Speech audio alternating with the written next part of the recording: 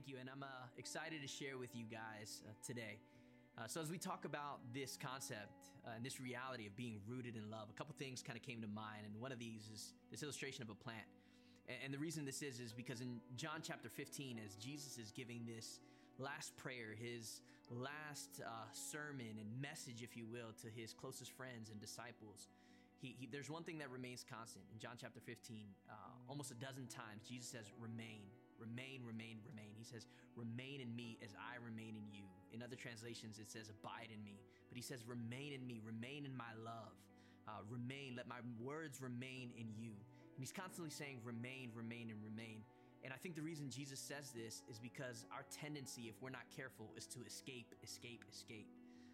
And so when we think of this idea of this plant remaining in its soil, it's the picture that Jesus gives us. He says, if you would just remain in my love, let's call it the soil. If you would just remain in my love, you would bear much fruit. You would see things happen. I think the problem sometimes that happens, that occurs, is that maybe we don't see the growth that we thought we would see when we first experienced this love and this relationship with Jesus. And so we say, well, God, you promised so many beautiful things to me, but I'm not seeing it. This plant called my life is still pretty small. I thought I would be a sequoia by now, but I'm still this tiny little house plant. God, what are you doing? And so instead of remaining in God's love, we quickly jump ship to whatever's bigger or better. And we think, well, maybe it's my job that will bring me the satisfaction and the happiness that I'm looking for. You know what? Maybe it's this relationship with this significant other. The past ones weren't working, so maybe this is what it is. I just need a different circumstance. And so often we base our life and our identity in the things and the people and the places around us instead of being rooted and remaining in the love of God and remaining in good soil. And then when we quickly realize that circumstances don't bring us joy, and if it does, it's happiness that's fleeting, we quickly jump to the next thing and we think, well, maybe that wasn't working, so I need to go to the next thing. And we constantly do this. When Jesus says, if you would just remain in me, I'm here, I'm constant, I'm faithful, I'm not going anywhere. My love is good and it's for you, and I have good things that I promise you.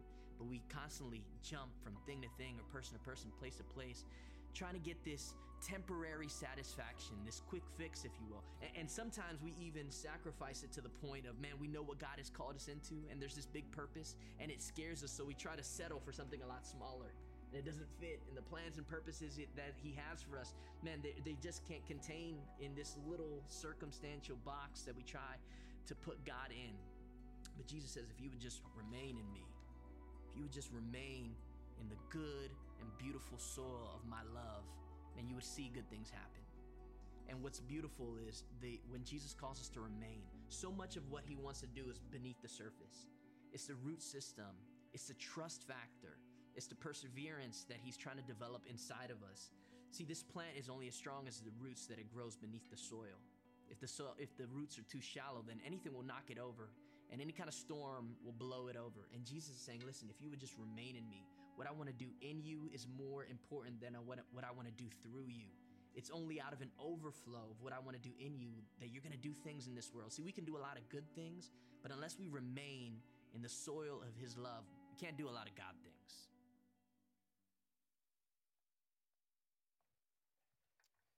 You can thank Ricky if you'd like. A lot of amazing things happening, right? Our friends in France, and then Ricky really is asking the question, how are you rooting your life? What is your life rooted in? Ricky, if you don't know him, is our student pastor, and he, along with our North Campus student pastor and all these volunteers, survived 300 teenagers at a lockout on Friday night. And so we're glad. He texted me, went well, 0 injured, 0 died. So that's always kind of the report you want from your student pastor. But today we're talking about building roots into God's love. And when we do that, it actually changes everything in our life.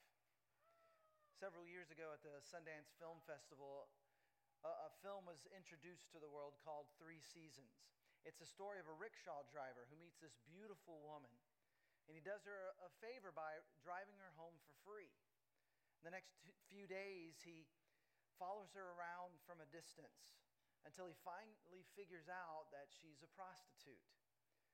So he gives her a ride to and from the hotel she works at and where she lives, and he keeps an eye out on her.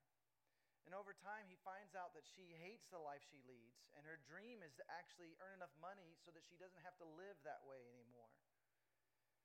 And so he hears about this contest, and he enters this contest where there's enough prize money that he could do a lot of good. It would change his life in many ways.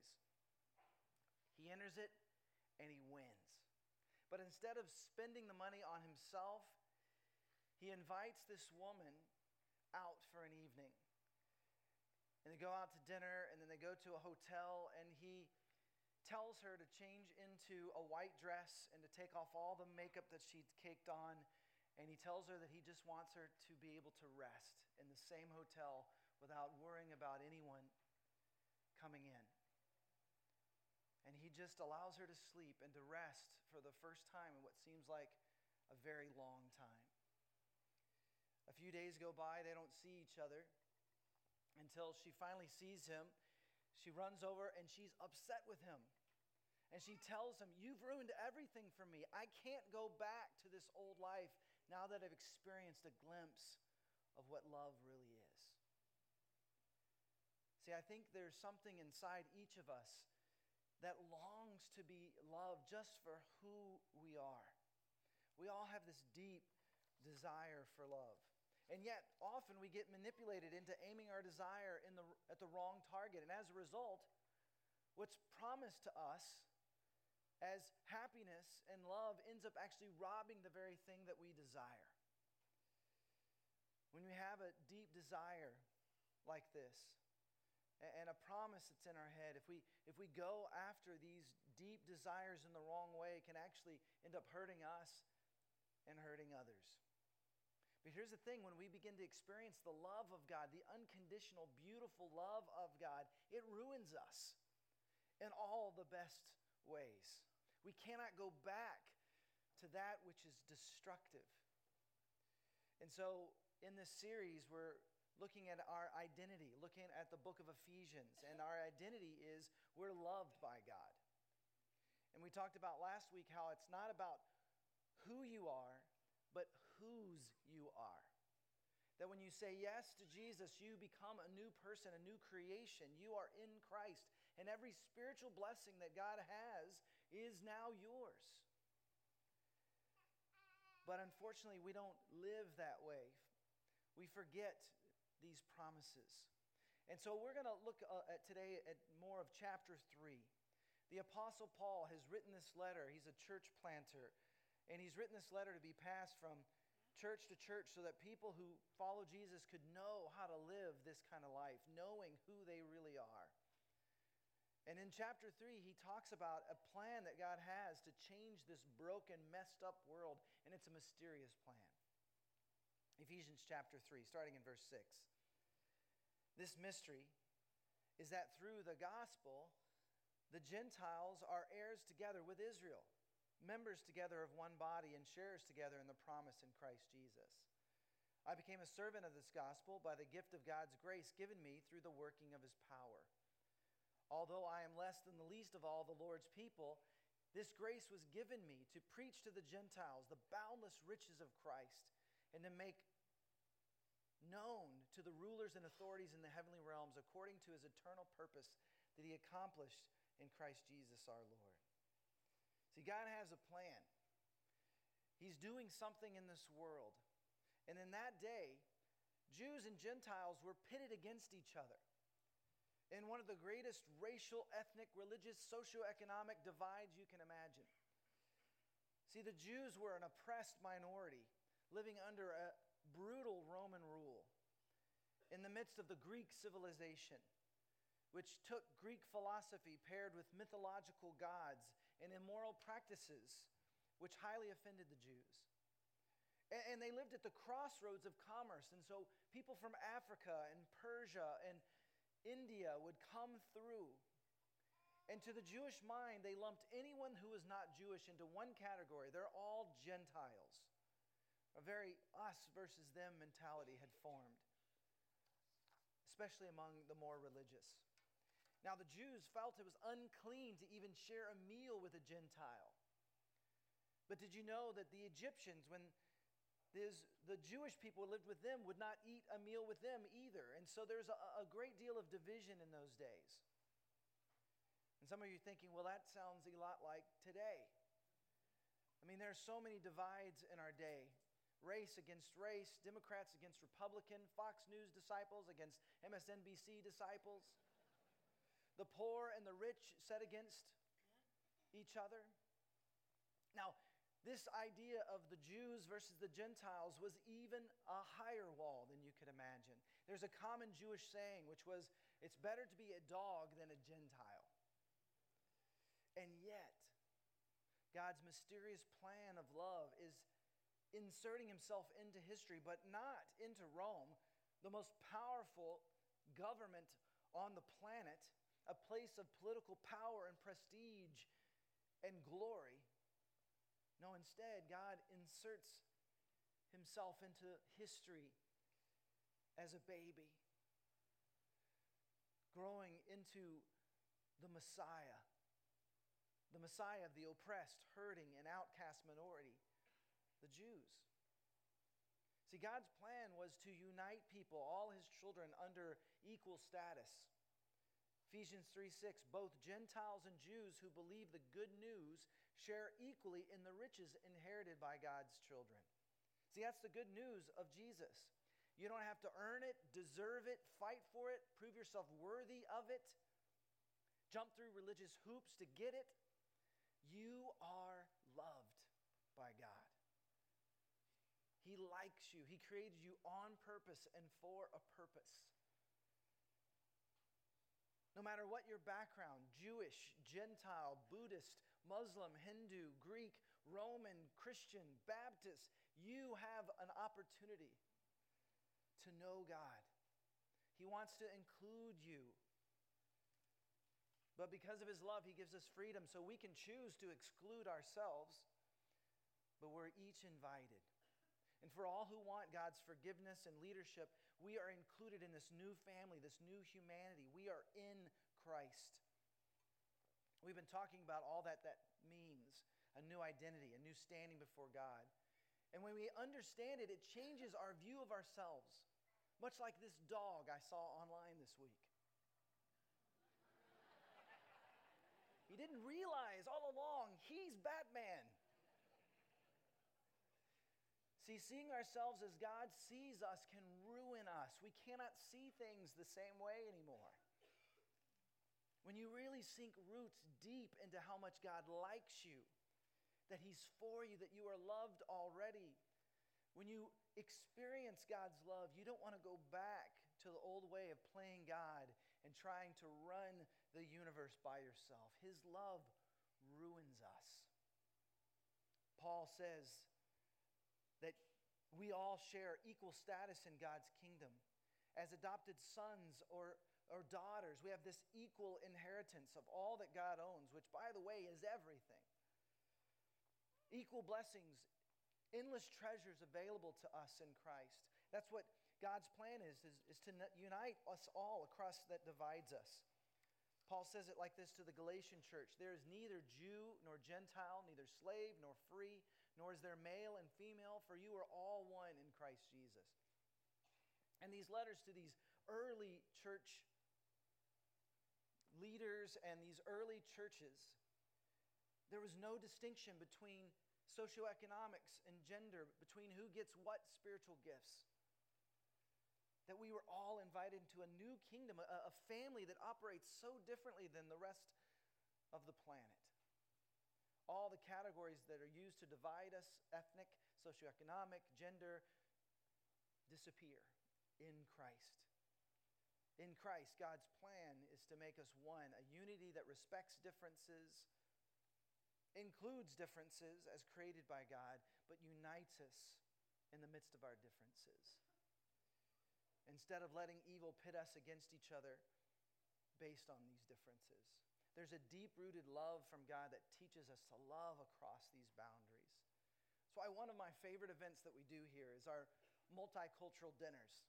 In fact, we have one this Friday night. If you've never been, it's so much fun. I remember the very first time we did it a couple years ago, and we just invited everyone to bring a side dish, an entree, a dessert that maybe their grandmother used to make, something from your background.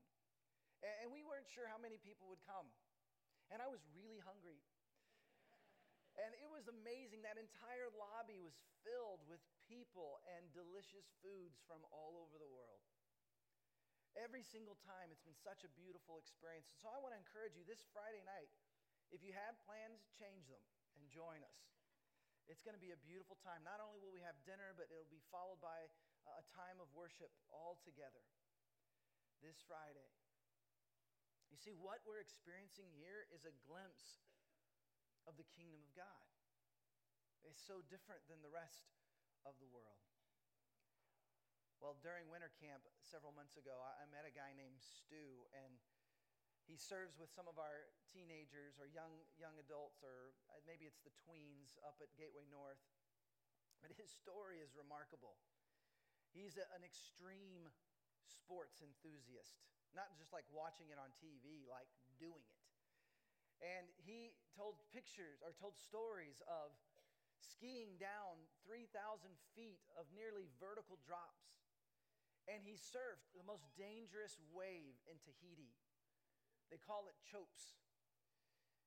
Now, the word that this is derived from in Tahitian means skull crusher. But no conquest, no success, no thrill he's discovered can substitute for the love that he's found in Jesus. We asked him to write up his story. He wrote some of these words. He says, I came to Gateway with desperate expectations. My 16-year relationship with my wife and only friend and confidant lay crumbled in irreparable ruins. My marriage was ending, and my teenage kids were begging me to come to church, but I had never been a believer or even attended a church. My own parents divorced when I was 11, leading to a disjointed and unstructured young life. I began smoking pot at 15. This became such an ingrained part of my life that I never questioned its effects.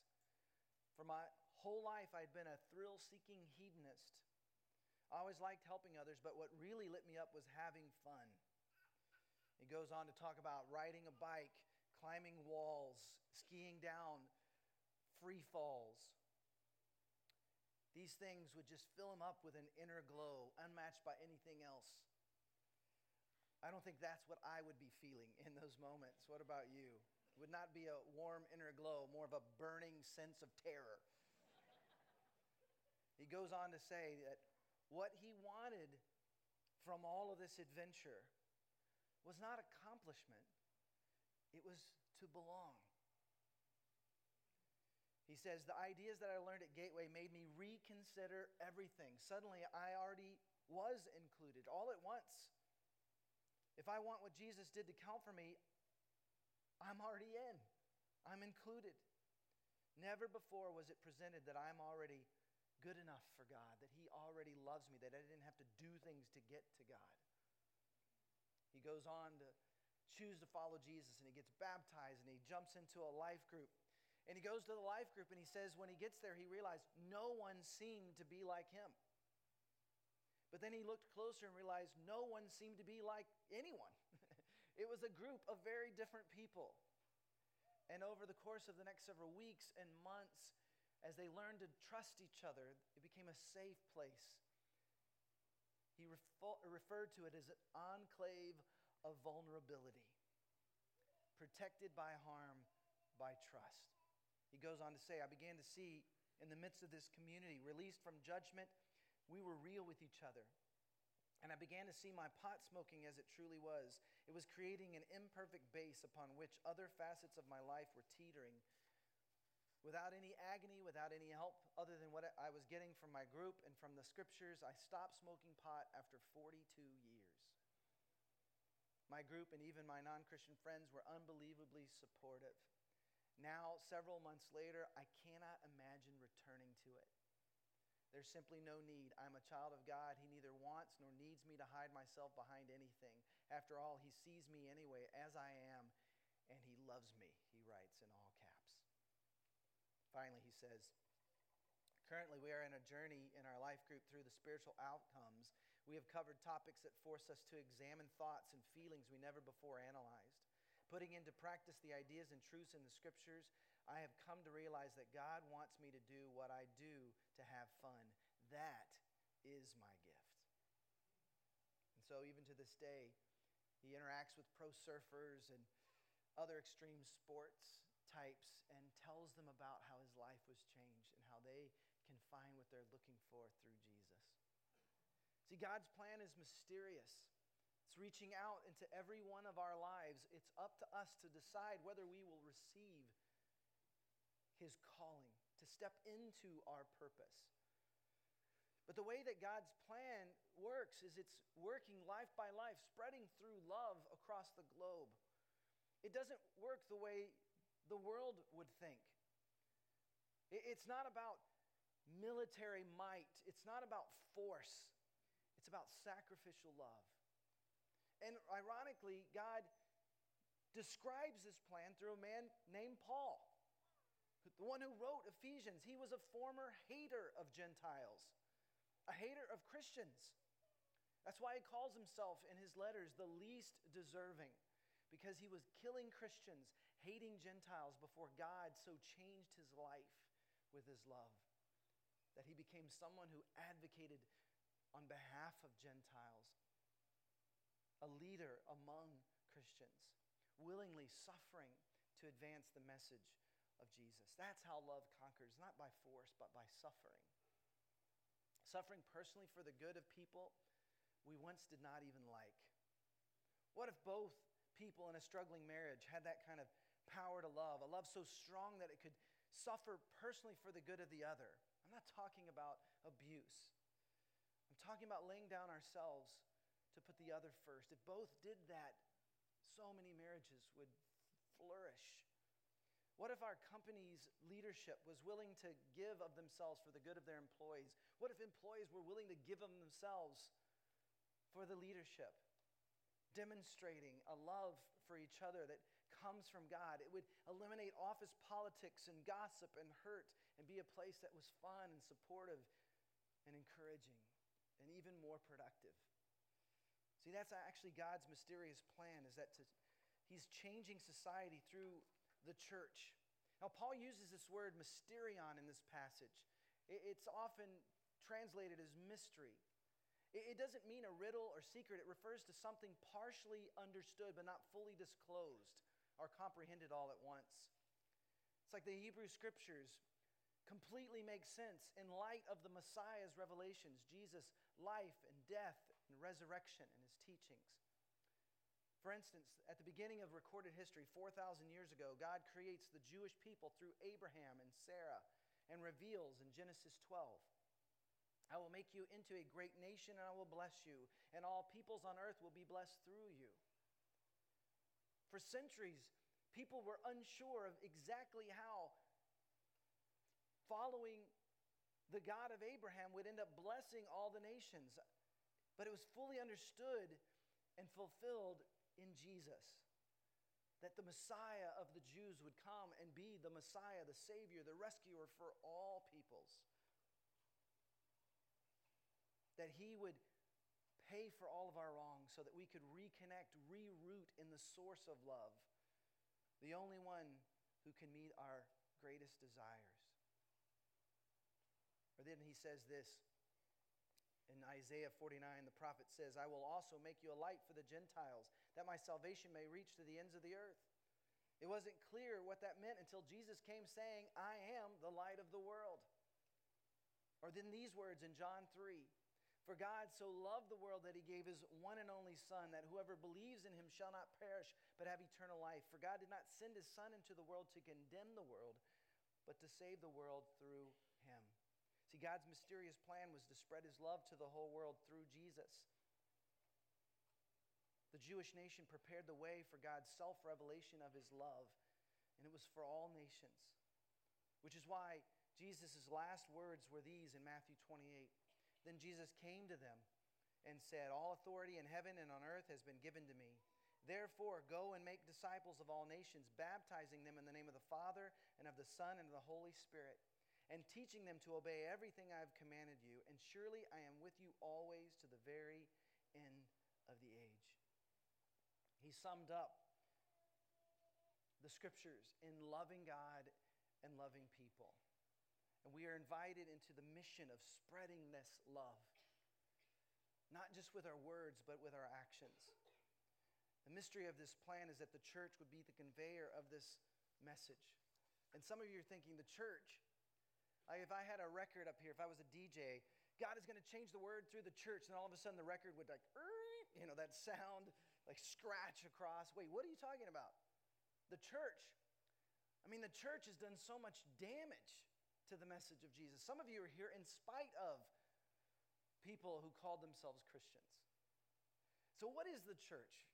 The church is not a building. It's not a denomination. It's not a service. The church is made up of those who follow Jesus. And see, we live in a world where there's something called cultural Christianity. People who think they're Christian just because they're American. But in reality, those who truly follow Jesus are willing to sacrifice and love and serve and put others first and die to themselves. They're not seeking out political power or judging or living in the midst of hypocrisy. Now, we are broken people as followers of Jesus, but God is healing us day after day. And we become wounded healers, bringing that healing to others. See, God is still working his plan for good, just like he used the evil perpetrated by Judas in betraying Jesus to lead to Jesus' crucifixion. God can use even the dark deeds of humanity to somehow bring about good, to point people towards Jesus in spite of the church. That's really beautiful at Gateway and across our Austin campuses. We have 65 different nations represented. But did you know that the fastest growing versions of Christianity, the fastest growing church, is actually in South America and China and Africa? Just this week, I was reading an article about how the message of Jesus is spreading rapidly in Iran and Afghanistan. From the article I read, it said this: more Iranians have become Christians in the last 20 years than in the previous 13 centuries put together since Islam came to Iran. Last year, the mission research organization Operation World named Iran as having the fastest growing evangelical church in the world. According to the same organization, the second fastest growing church is in Afghanistan. And Afghans are being reached in part by Iranians since their language is similar. So why do you think the message of Jesus is spreading so quickly in these places where people are so oppressed in Africa, in the Middle East? Well, here's the beautiful thing. The Bible was written by oppressed and enslaved people. Now, usually history is written by the winners. And we lose the voice of those who have lost. But the Jewish people in the early church, in spite of being oppressed, in spite of being persecuted, protected these prophecies, the histories, the poetry, the letters that make up what we call the Bible. See, oppressed people identify with the challenges and the persecution and the difficulties that the people of Israel and the church have faced. God is for the oppressed and will one day make all things right. And that even in the midst of the worst of circumstances, that God is with us. See, people across the planet see that God is for the oppressed. They see themselves in the story. And sometimes it's actually harder for those of us who don't face persecution to say yes to Jesus when we think we have it all already. But do we really? See, the message of Jesus, this mysterious plan, is turning everything upside down. Ephesians 3:10 says this: God's intent was that now, through the church, the manifold wisdom of God should be made known to the rulers and authorities in the heavenly realms. What we are doing together is bigger than we are. You and I, his church in Christ, are putting on a clinic for the spiritual world, the unseen rulers and authorities, good and evil. God is taking diverse people, even enemies, and uniting us through the power of transformation that comes by his Spirit. And the beautiful thing is we catch glimpses of that all the time here at Gateway in South Austin. Last week, I had a chance, a privilege really, to baptize several adults. I have a picture of us from last week. I had a chance to baptize Kelly and Amber and Courtney, Andrea and Angie, Kyle and Sunshine and Louie. It was a beautiful moment as they celebrated what God had already done in their heart, that they had given their lives to follow Him. And so now, symbolically, they're dying to their old life and being raised to walk a new life, because that's already happened spiritually. I mentioned the story of Sunshine last week. A neighbor, a friend, her daughter grew up with our daughter, and they're now seniors together in high school. And it was just so beautiful. Several months ago when she reached out, wanting to get connected, feeling like there was something more, wanting to try out Gateway. After several months, her and her boyfriend Louie decided to follow Jesus and get baptized. And one day we were talking about getting baptized, and while we were having this conversation, it dawned on me. In the fall of 2015, those of us who were a part of this church, when this was being built, this was an old empty building. It used to be an H-E-B, and then it was an Albertsons. And in this room, we wrote on that wall in the back the names of people that we wanted to see come to faith. And my daughter had written these words on that wall. I shared it with Sunshine and Louie, and we all started to cry. Cindy was there, and a prayer of a 12 or 13-year-old girl had been answered all these years later. See, we're catching glimpses of God at work, changing lives. So when you get into diverse community here, and people rub you the wrong way, or hurt you, or conflict arises, you end up serving alongside a Cowboys fan and you're a Saints fan.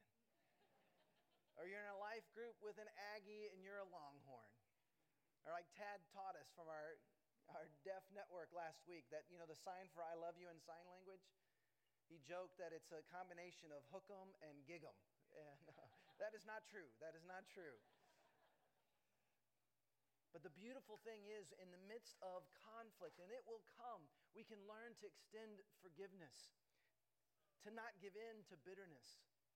He's demonstrating to us a new way of living, a way of living that's based on new life that comes through Jesus. I want to put on the board behind me this prayer, Ephesians 3:16 through 19. And as I read through it, I want you to turn this into a prayer, your prayer to God.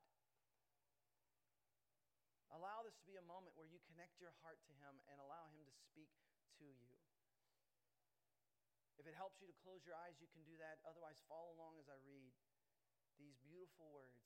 I pray that out of God's glorious riches, He may strengthen you with power through His Spirit and your inner being, so that Christ may dwell in your hearts through faith. And I pray that you, being rooted and established in love, may have power together with all the Lord's holy people to grasp how wide and long and high and deep is the love of Christ, and to know this love that surpasses knowledge, that you may be filled to the measure of all the fullness of God. Heavenly Father, would you help us to recognize, to realize your amazing love for us. And that love, God, would you help it to bubble over and out of our life into the lives of other people, that the world around us would know your love through us. God, thank you for the gift of relationship with you. May we grow in that. May we be rooted in your love, and out of that do the good that you've called us, create us in advance